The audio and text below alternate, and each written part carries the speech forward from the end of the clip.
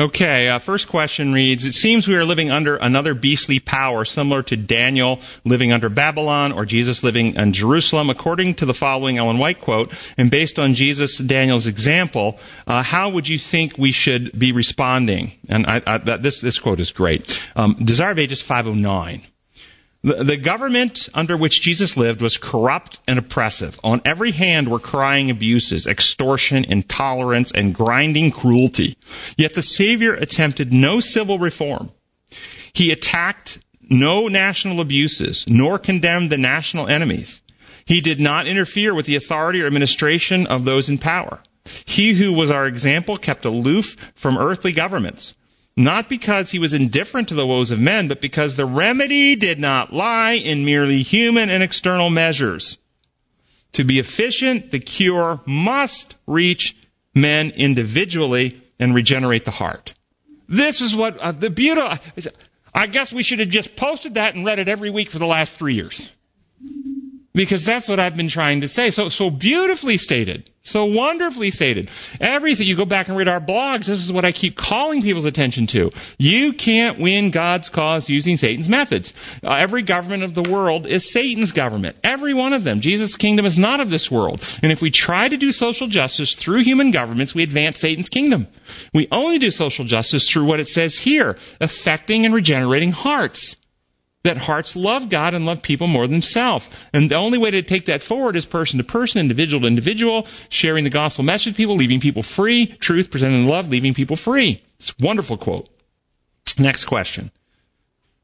When and how might Enoch, Moses, Elijah, and those resurrected with Christ have obtained their cleansing and fitness for heaven? Are they exempted from the investigative judgment? Did you hear the question? When and how might Enoch, Moses, Elijah, and those resurrected with Christ obtain their cleansing and fitness for heaven? Are they exempted from the investigative judgment? Are you stumped? Got me. That's a great question. These are the kind of questions we need to be able to answer. The feast days of Old Testament that came annually, they did not describe the individual's salvation. They described the entire plan of salvation from beginning to end, and the ultimate bringing to the end at the end of time, the corporate cleansing or the cleansing of all the people at the end of time. All these individuals, Moses, Elijah, Enoch, and anybody resurrected in heaven right now, they individually had the same experience. They were one to trust, which is what the sanctuary message teaches on an individual level. They were one to trust, and thus they brought their sacrifice to the bronze altar. Their divided heart, bronze, a divided metal, okay, divided heart, received the blood of Christ, and thus it became a purified heart. So now in the system, it's no longer the bronze heart or the bronze altar. It's the golden altar, because now it's the character of Christ. It's the golden altar, and this is the church. And so those individuals became loyal and faithful to God, and their hearts were renewed. And then in that process, they individually experienced the writing of the law on the heart and mind, which is in the most holy place in the box. He took those who partook the manna or the word. Okay, ingesting the word, unless you eat my flesh and drink my blood, you have no part from me. They're one to trust. As they open their heart, God writes His law on their hearts and minds. And then those who were dead in trespass and sin, like the dead rod, they become alive and begin bringing out peaceable fruits of righteousness, like the rod of Aaron began bringing out fruit. Okay, and so these individuals experience the entire plan of salvation, which is acted out in the symbolic system. As an individual. What happened on the Day of Atonement, or the Day of Reconciliation, or the Day of Healing, is describing what's happening through the plan of salvation, through Earth's history. At the end of time, all, like Moses and Enoch and Elijah and others, who have placed their trust in Christ, have their individualities healed and cleansed, and have themselves prepared to meet Christ when He comes again. So the investigative judgment is really describing the conglomerate group of people at the end of time. But yes, they all go through the same thing. Yes? Did they get new bodies like we will get? Yep. They've already got that. Yep. So they're That's my understanding. I don't believe they can be operating there without it. Yeah. Yep. But then when they came back on the mountain... That's why they were shining like a sun. Yeah, I guess so. Okay. Yeah. The Ten Commandments say not to commit murder. Self-defense is not murder. So do you think God would be okay with self-defense? What's the first question we ask with questions like this? What law lens? So if we look through a human law lens, that sounds reasonable. We look through design law lens, though, do you have other possibilities coming to mind? Well, did Jesus give anything to indicate that? If an enemy strikes you on the cheek, you are righteous to strike them back. Oh, turn the other cheek. Interesting. When Jesus was taken and arrested, he said specifically, my kingdom is not of this world. If it were, my followers would fight. So if you're looking through the eternal lens, the design law lens, what is God's primary concern for people? That if somebody is about to stone you wrongly, Stephen, that Stephen should stand up, pull out a Uzi submachine gun, and defend himself. With that, if we could have dropped an Uzi submachine gun into Stephen's hands at that moment, and he was being unrighteously killed, wouldn't he have the right of self-defense in that moment? In the worldly view? Would it have been godly for him to use his Uzi submachine gun to kill all those people stoning him? Would God have had him do that? No. Why not? Why not? Because it would change something inside of him. Thank you. Say it. It would change something inside of him if he felt that anger to lash back. That's exactly something inside of Stephen would have changed, number one. Number two, though, in the great controversy, did God love the people stoning Stephen less than he loved Stephen? No. Did he love them just as much? Did he want any of them to be saved like Stephen was saved? Yes. But at that moment in time, who has eternal security? What about those stoning him?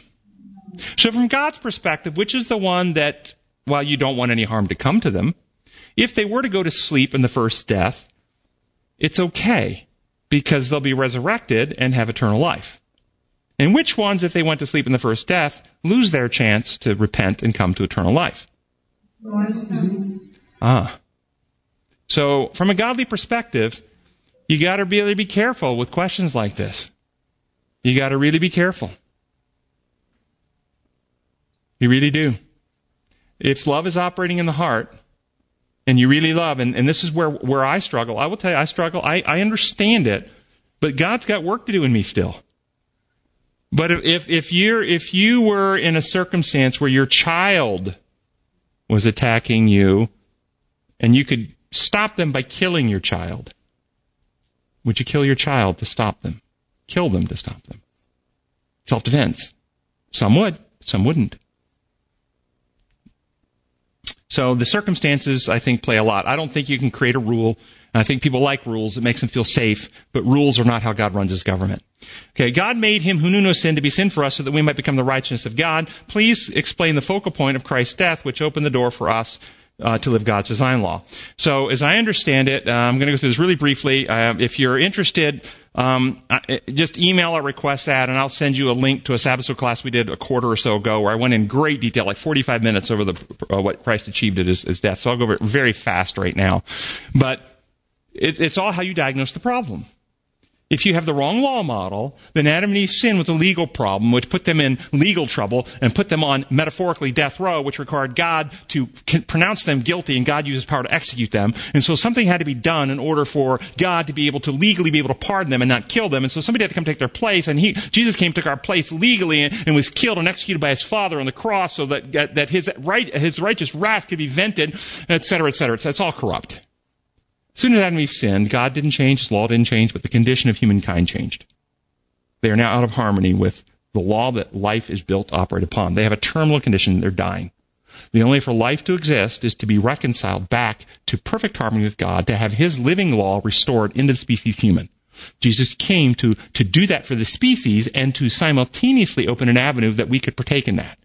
As a human being, he partook of the human species condition through Mary. Thus, he was tempted in every way just like we are, yet without sin. And he faced the temptation of the carnal or fallen nature in Gethsemane when he had human feelings tempt him with fear and anguish to not go through the cross, to act in self-interest, to protect and save himself. But with every temptation, he exercised faith in his Father and love for us. And he would not use his power to protect himself, but trusted his Father with the outcome and gave himself freely in love. Thereby, in the humanity that he assumed, he destroyed or killed at the cross the infection of fear and selfishness. Thus, in Jesus Christ, a new human was created that was sinless and perfect as God intentionally designed. And the species human was saved in the person of Jesus Christ. We have a sinless human who never deviated from God's law and perfectly lived it out and eradicated fear and selfishness. Simultaneously, he revealed the truth about God and God's methods, exposing Satan's lies that win us to trust. And when we're won to trust, we open the heart, and he says he pours his love and his Spirit into us. Jesus said that when I go, the Comforter will come. He won't speak on his own. He will speak only what he hears. He will take what is mine and make it known to you. And thus, when we trust God, we get new motives, new desires, new insights and wisdom. These all come from Christ who worked them out for us. It's no longer I that live, but Christ lives in me. And so if you want to use the scripture text that tell what he did, Hebrews 2:14, he destroyed him, by his death he destroyed him who holds the power of death, that is the devil. By life eternal is knowing God. Knowing God. So Satan's power of death are the lies he tells about God that we believe that keep us from knowing him. So he revealed the truth to destroy the lies, which destroys the devil's power of death. Okay? But it also says that in Timothy that he destroyed death and brought life and immortality to light. Death is caused by deviation from God's law. The law of life. If you're out of harmony with the law of life, it'd be like you break the law of respiration and tie a plastic bag over your head. Breaking the law of respiration causes death. You're out of harmony with the law that life is built upon. So human beings and Adam are out of harmony. We're dead in trespass and sin. Christ destroyed death by destroying the infection of fear and selfishness that causes death and restoring the law of love back into the species human. And the only outcome of that, predictable outcome, is life. So he could tell his disciples, I'm going to go die, but I'm going to rise again. Because he was going to eliminate the death-causing principle and restore in the life-causing principle. And that's what happened.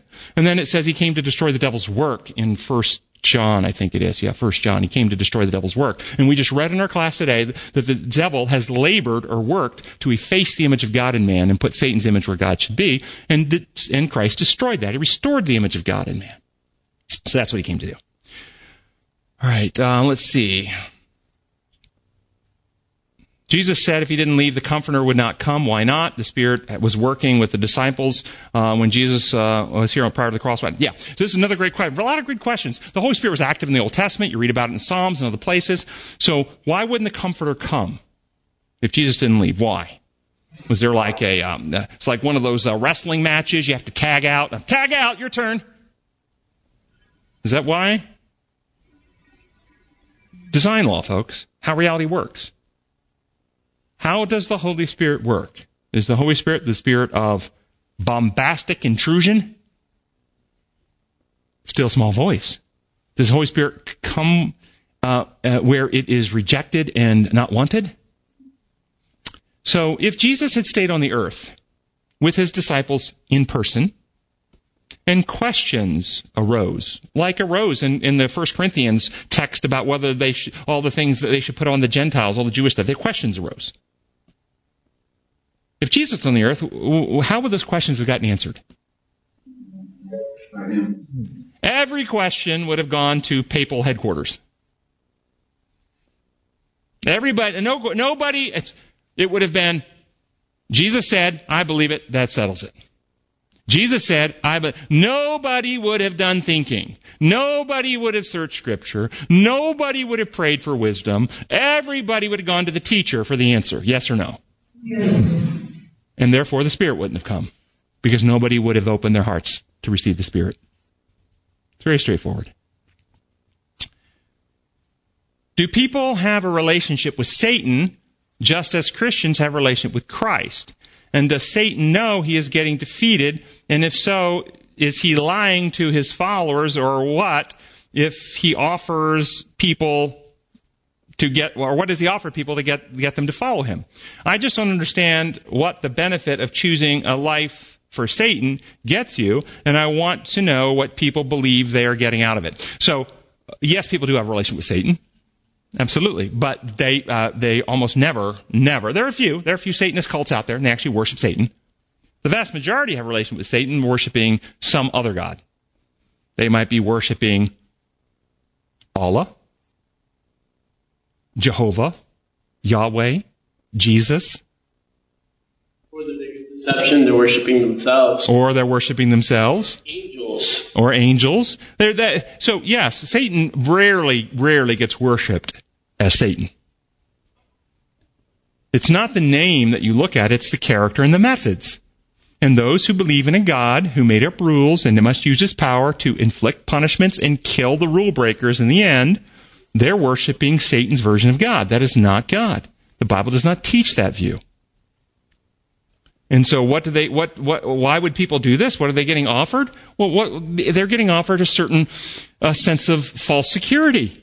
Well, I've confessed all my sins. Jesus paid the price. Therefore, I'm good. And the Bible teaches that I'm declared to be righteous, even though I'm not. So I can have all my sins, past, present, and future, put on Jesus and paid for, and I can live any way I want, and I can still go to heaven.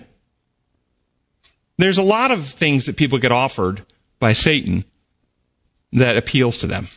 Okay, this one says, this is an interesting quotation from Ellen White. It's actually a very neat quotation. You can find it in Second Selected Messages 142. Second Selected Messages 142. I'm really glad the person put this in here. I hadn't seen this one before. It says, the work of the people of God is to prepare for the events of the future, which will soon come upon, I think this was written in 1903, which will soon come upon them with blinding force. In the world, gigantic monopolies will be formed. Men will bind themselves together in unions that will wrap them in the folds of the enemy. A few men will combine to grasp all the means to obtain in certain lines of business. Certainly wouldn't be anything named after a river or a jungle, would it? That's Amazon, folks.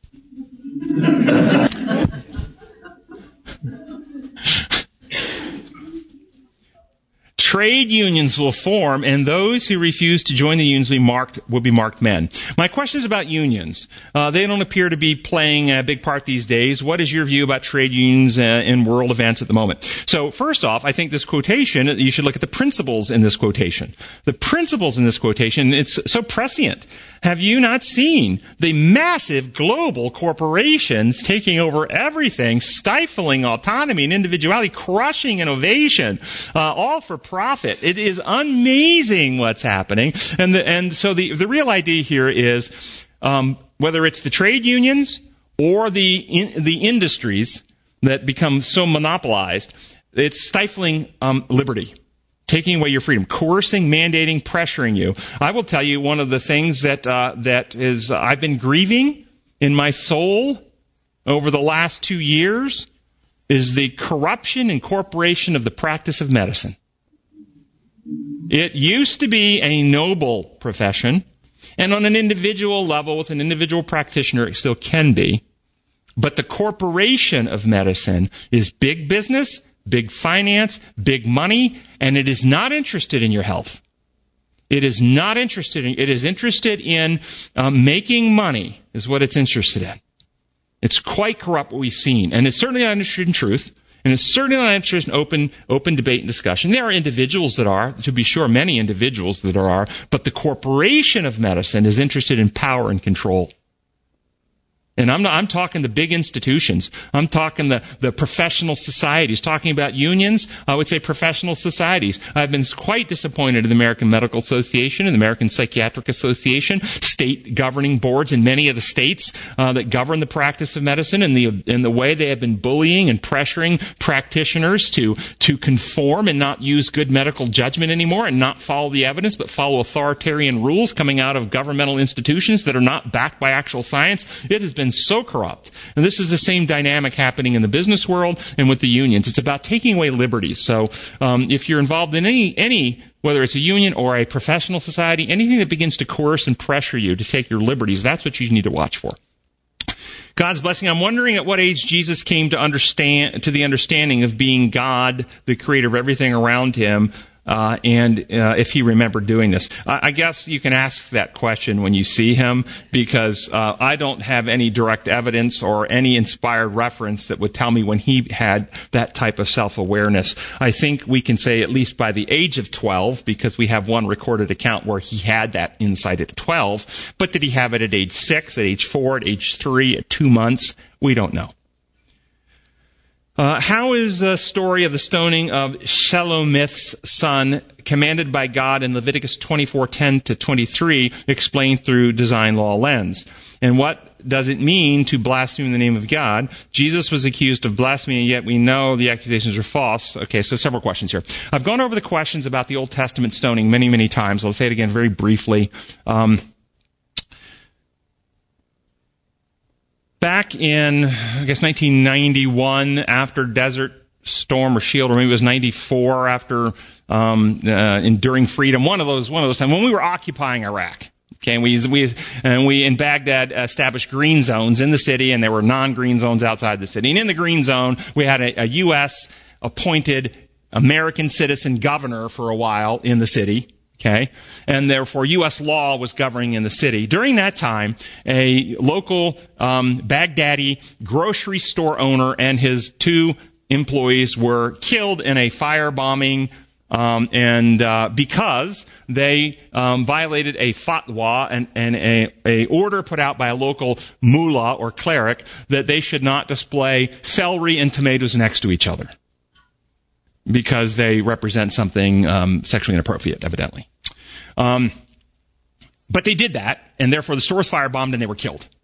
Now, you're the governor in Baghdad. You discover this. In your personal judgment, which is worse, celery stalks next to tomatoes or driving drunk?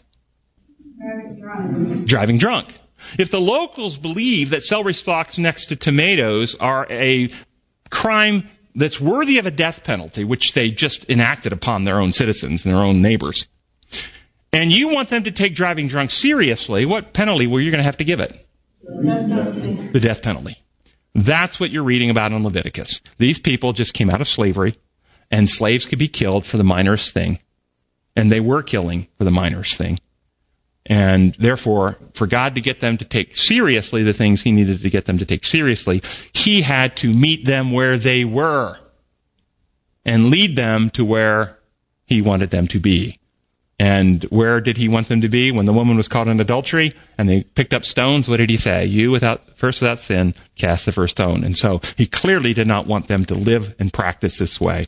And this is the reality. You can't win people by a system of rules. You just can't do it. Okay, what does it mean to blaspheme? My personal view, blasphemy is taking the name of the Lord and misrepresenting him and claiming powers and authorities and abilities and so forth that are not yours to claim, and so forth. I think so. Blasphemy, misrepresenting God, presenting God in. So if you were to say God is such and such a way, and he's not, I think that's blasphemy. God is the source of pain, suffering, and death. God will kill you if you don't. I think that's a form of blasphemy, misrepresenting God. The word investigative judgment suggests God doesn't know all. Why does God have to investigate? Doesn't he already know everything? I would encourage you to, I don't have it right here. Go to our website, type in investigative judgment, go to our document that you can read online, the investigative judgment for the modern world. Investigative judgment, heavenly sanctuary, investigative judgment for the modern world. Just type in investigative judgment. Read it online this afternoon. It'll explain all of those things. There are many theories about it. The investigative judgment is not God investigating things he doesn't know. That is from the penal legal view. From the healing model view, it is all about God healing and preparing his people to meet him. But it will explain it in quite detail in that document. Many say God murdered at the flood. Would it be better to say God used self-defense and it was not murder? No, it would not be better to say that. Go and type in the flood. I have 2 documents. Read both documents on the flood on our blogs, on our website. Go into long length explaining how the flood was a therapeutic action on God's part to keep open the plan of salvation and to protect us from Satan's assault to destroy the image of God in us. I mean, this was all therapeutic. It was all action, like a doctor cutting out a cancer. And every death in the flood was simply a sleep death, and all those people be raised in the proper resurrection. So go and type that in. I need some help bringing these 2 thoughts into congruence, into a congruent thought. The heart is deceitful above all things. Who can know it? And for what man knows the things of a man save the spirit which is in man? If we can't know our heart, how can we know our spirit? Thank you for all that you do. So you don't want to read a little here and a little there and take texts and kind of conflate them and merge them together. The heart is in Scripture is really talking about the mind, where you do your thinking. Okay, and the spirit has many definitions, and the spirit can mean breath of life. It can mean the Holy Spirit. It can mean your attitude. It can mean the Greek word translated spirit in the Hebrew can mean an apparition. When they saw Jesus walking on the water, they thought he was a ghost. Okay. I thought it was an apparition. That was the same word as Spirit and Holy Spirit. So when you get the word Spirit, it has a lot of applications. You need to look at the context. In this particular case, for who can know the things of man save the spirit of man which is in him? It's talking about you can't read somebody else's mind.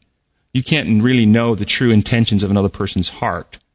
But the spirit of man, which is which can know, doesn't mean it always does know.